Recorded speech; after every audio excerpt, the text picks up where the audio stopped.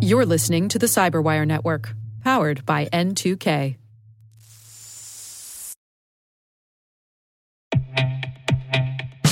And now a word from our sponsor, SpyCloud, the leader in operationalizing cybercrime analytics. Traditional threat intelligence is a thing of the past. Cyber criminals are stealing vast amounts of credentials, session cookies, and financial data every day, and it's hard to keep up. SpyCloud is the trusted partner businesses turn to fully understand their darknet exposure risk and neutralize threats before it's too late. SpyCloud alerts your organization as soon as an employee or customer's data appears on the darknet, so you can act faster than bad actors to prevent cyber attacks like ransomware, session hijacking, account takeover, and online fraud.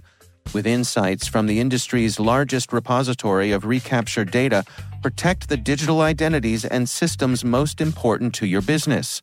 Get your free corporate darknet exposure report at spycloud.com/cyberwire and see what information criminals have in their hands today.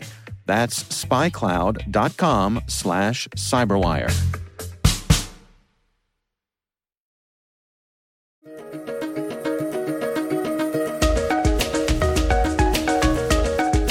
Hello, everyone, and welcome to the CyberWire's Research Saturday. I'm Dave Bittner, and this is our weekly conversation with researchers and analysts tracking down the threats and vulnerabilities, solving some of the hard problems, and protecting ourselves in a rapidly evolving cyberspace.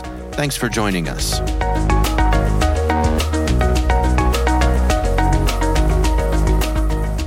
The first case that I got when I moved over to Permiso was with this threat actor. And it was a very interesting threat actor in the sense that it didn't look anything like what we typically see. Not a lot of automation, a lot of GUI tools, and a lot of mistakes along the way that were kind of funny that stood out. That's Ian All, Senior Vice President of Permiso's P0 Labs. The research we're discussing today is titled Unmasking GUIville, Financially Motivated Cloud Threat Actor.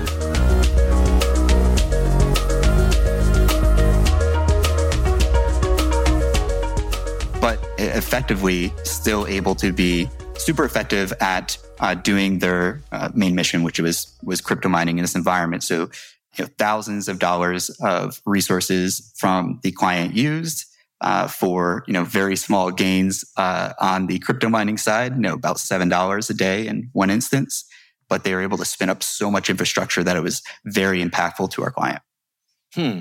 Well, before we dig in too deep, just selfishly, I want to tip my hat to you and your colleagues for actually including pronunciation guidance in your research here. So often, as everybody who's listening to this who's into cybersecurity knows, there'll be some interesting, fun, unique name for something, and nobody has any idea how to pronounce it. And I find that often I am one of the people whose job it is to pronounce it. So thank you for taking the guesswork out of that. Just, again, selfishly, I appreciate it. And for you and for everyone else who's listening, please do more of that. Yeah, that's great. With naming's actually been kind of a controversial subject lately for groups. And I figured, I'd try to make everybody mad by doing the boring Mandiant style name as well as a funny pun with it. Yeah. Well, let's dig into the research here. Can you walk us through what exactly is going on with this attacker? Sure, absolutely. So a pretty common method for initial access with cloud threat actors is just finding keys publicly accessible. And that's what this threat actor will do most commonly. They do have some exploits that they'll do against vulnerable GitLab instances as well. But generally, even in those situations, the goal is find an access key that they can then use. Access keys, in general, are just so prevalent publicly. Everybody knows like GitHub and the like. They occasionally will have keys linked to GitHub or other code repositories, but there's other places that people don't really even think about, like Android applications. When you're packaging up your Android application, oftentimes organizations bake their keys right in, and threat actors with just basic knowledge of strings and regex can grab those keys real easily and leverage those. And that's what's happening here initially. They get a key. Now they're going to see what they can do with it.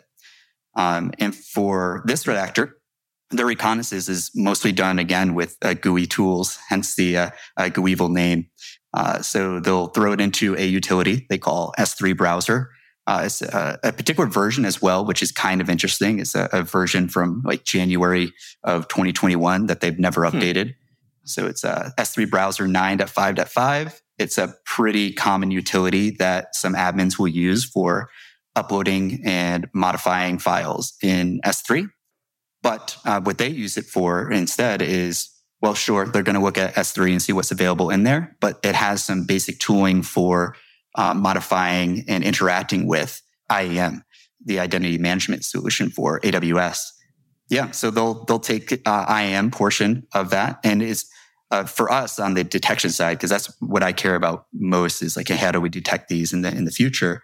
S3 browser usage for downloading files, uploading files, common that organizations around the world will do that. S3 browser usage for interacting with IAM, very rarely do we see anybody that's doing that that's not doing it for malicious purposes. So it always ends up being this group there. So once they're in, what are they after?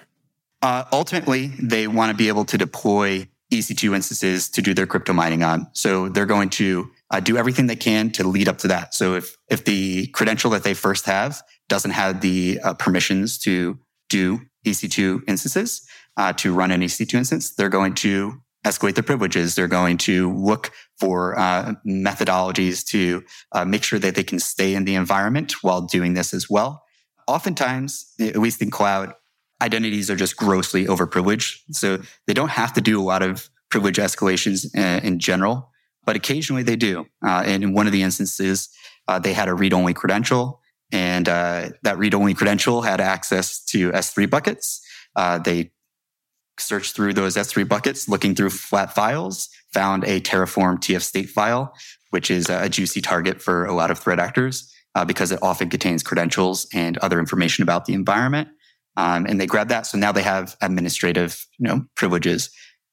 Once they have administrative privileges in the environment, they want to make sure that if somebody else discovers this key that they discovered, or a defender finds out that they have access to this compromised credential, that they have another way back in.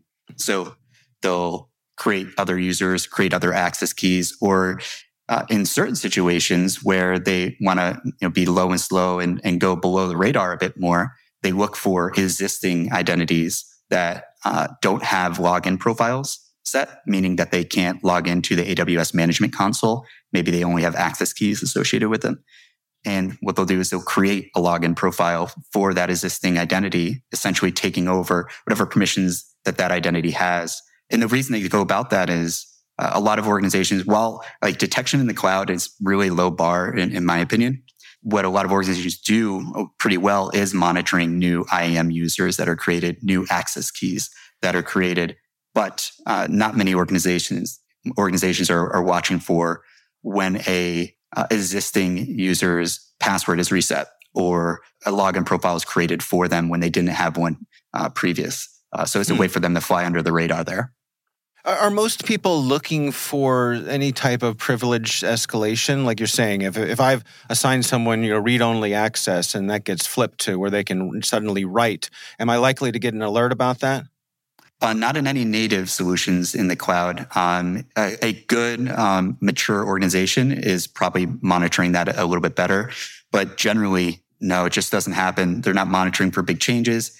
And in addition to that, like I mentioned before, they don't even really need to go that route often because everything's so overprivileged. When we look across all of our clients that we've ever had, we see that roughly 4% of the assigned permissions that an identity has are ever used. To give you an example of how grossly overprivileged, and that's to include your CSPMs, your security vendors in your cloud are also overprivileged grossly. Wow. So they're in your environment here and they're set on doing some crypto mining. What sort of infrastructure do they set up for themselves to do that? Yeah, so that's the beauty of the cloud, right? So now that they're in the AWS Management Console, they have the ability to spin out EC2 instances.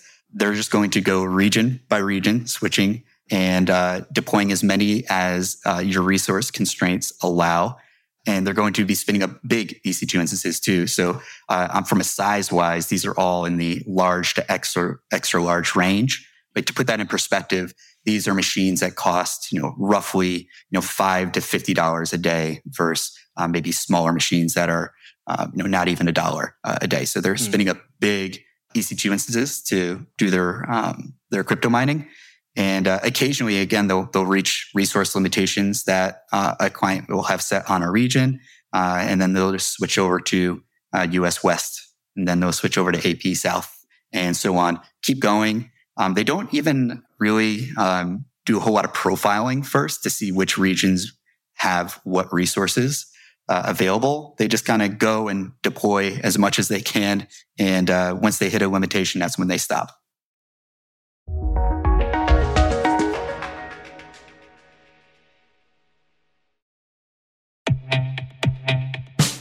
And now, a word from our sponsor, Syxsense.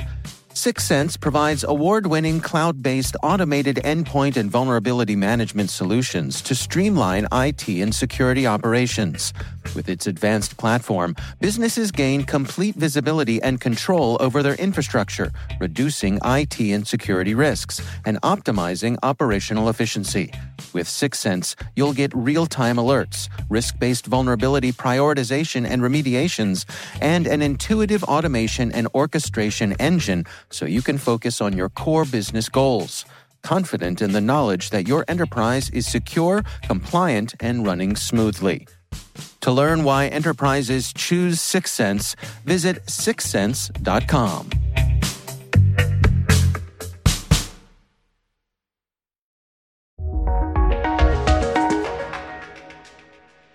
So would it be fair to say that once they're in and up and running, that they're not trying to be particularly stealthy?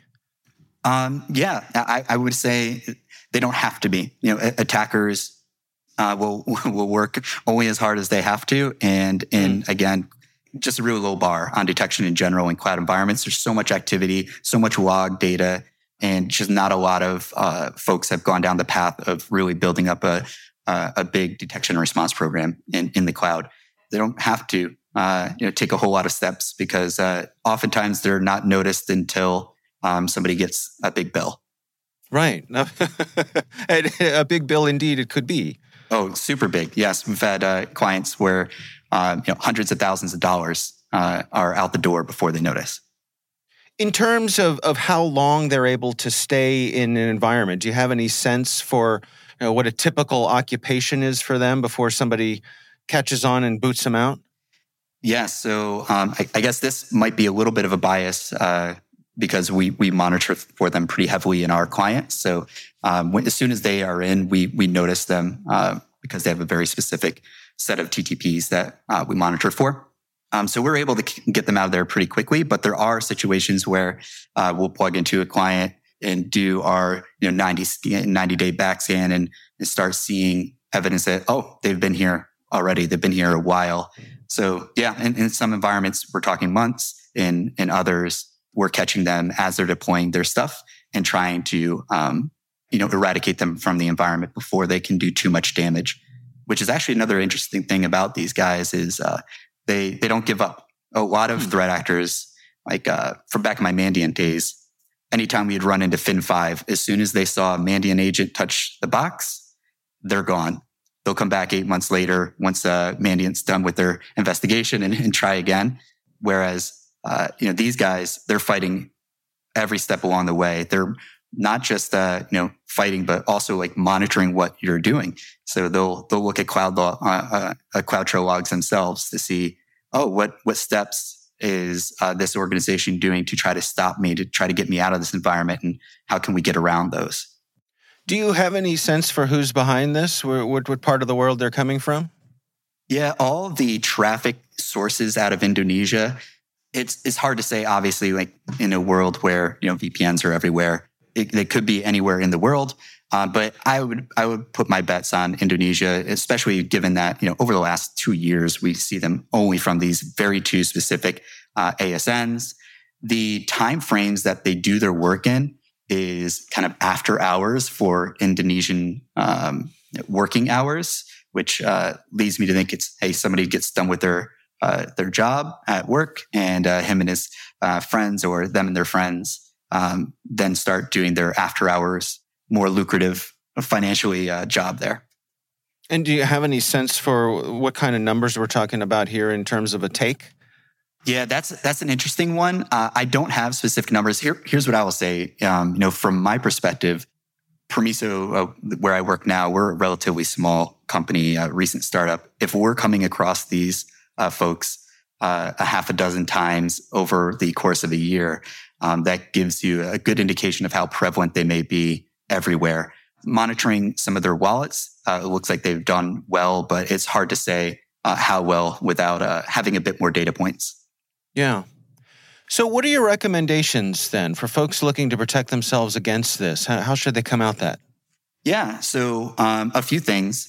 Obviously, monitoring for compromised credentials is a place where I would focus a whole lot of efforts, because this is where everybody's getting their initial access, not just GoEvil, but Team TNT, all the various threat actors out there that are commoditizing the cloud space. They're all getting in via compromised credentials. So knowing what different access looks like, knowing what different activity looks like, and understanding what signals are associated with trying to gain access, maintain access, escalate privileges. Those things are really important to monitor in your cloud environments. So I guess that would be kind of number one there. And then in addition to that, implementing least privilege is really actually relatively easy to do in the cloud. You have all the data to be able to make those decisions. It's just kind of hard to manage for all your individual identities. So I definitely recommend every client I ever look at in their environment grossly overprivileged on every identity, every credential.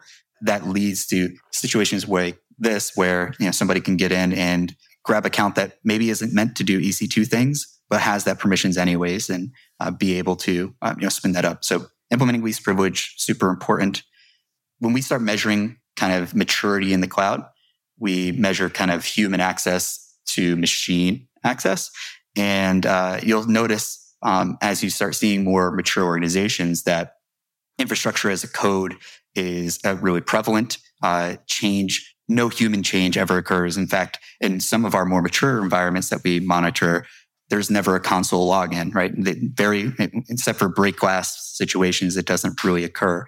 So keep traveling on that maturity curve. Get yourself to a point where you're not doing a whole lot of human manual change in your environment, and it's all done through infrastructure as code.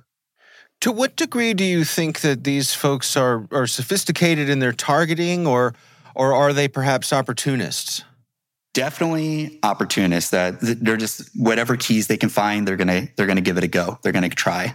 So definitely opportunistic there. As far as sophistication in general goes, it's something I kind of battle with these guys. Oftentimes you associate GUI tools with people who maybe are less skilled. I think it used to have a somewhat derogatory term of like GUI jockeys back in the day, right? Right. Things like that. But at the same time, they're doing things that are very smart as well. Like when they get into an environment, they're tailoring their attack to that environment. So if they're going to create a new user, they're going to look at what your existing users are named. In one situation, they had like an IT audit, an external audit. So they saw that, hey, they're just adding this suffix of _audit at the end of all these accounts. We're going to make our own. We'll call it sec_audit. So they're doing some smart things as well. But on, I guess, the other side of that too, because they're using S3 browser as their tool set, they oftentimes are moving a little too fast for their own good and leave defaults in. So one of the first times I realized we were definitely looking at the same group again was when I saw them try to create a policy, but they left the template of your bucket name, here in the resource section of that policy. And we'd seen that in a previous instance of them as well. And they're just moving too fast sometimes for their own good. I'm curious, from a personal point of view, for you as a researcher, how does a group like this rank? Is this the type of organization that it's fun to chase down? Interesting. Yeah. So I would say as far as cloud attacks go, this is a funner one. Any investigation is always fun on my side. Not always great for, the client when you have to deal with it. But there's so much, the most prevalent attacks that we see in cloud right now are more crypto mining, but in an automated fashion. And also SES, simple email service, for sending mass mail or mass text messages abuse. And those are so automated to the point where you know exactly what API calls are going to come in what order and what timing. And it kind of gets monotonous from a personal stance where I don't want to deal with those types of cases anymore. It's like kind of back in the old Mandiant days where I don't really want to do another ransomware case. Can I have one of the more fun ones this time? Yeah. So Guevil, on the other hand, it's always a little bit different. And they're always adaptable. And they're also fighting back when we're trying to eradicate them from the environment as well. So again, while not great for clients, fun for a researcher, for an incident response person.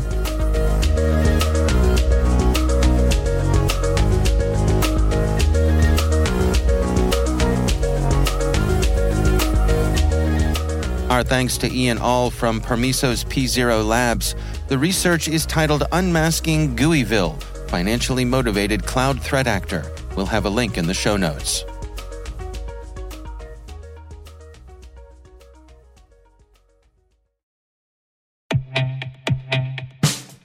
And now, a message from Cyberbit. Mastering cybersecurity is like mastering a sport.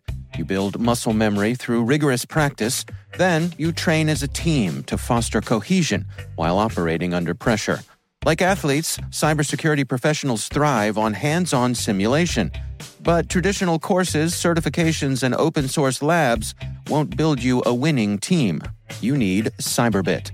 Cyberbit offers a hyper-realistic simulation environment for your SOC, IR, and C-suite to refine your skills, all using the market-leading SIMs, EDRs, firewalls, and WAFs they use every day. Cyberbit is offering CyberWire listeners a free live-fire exercise. Sign up your team now at cyberbit.com/cyberwire.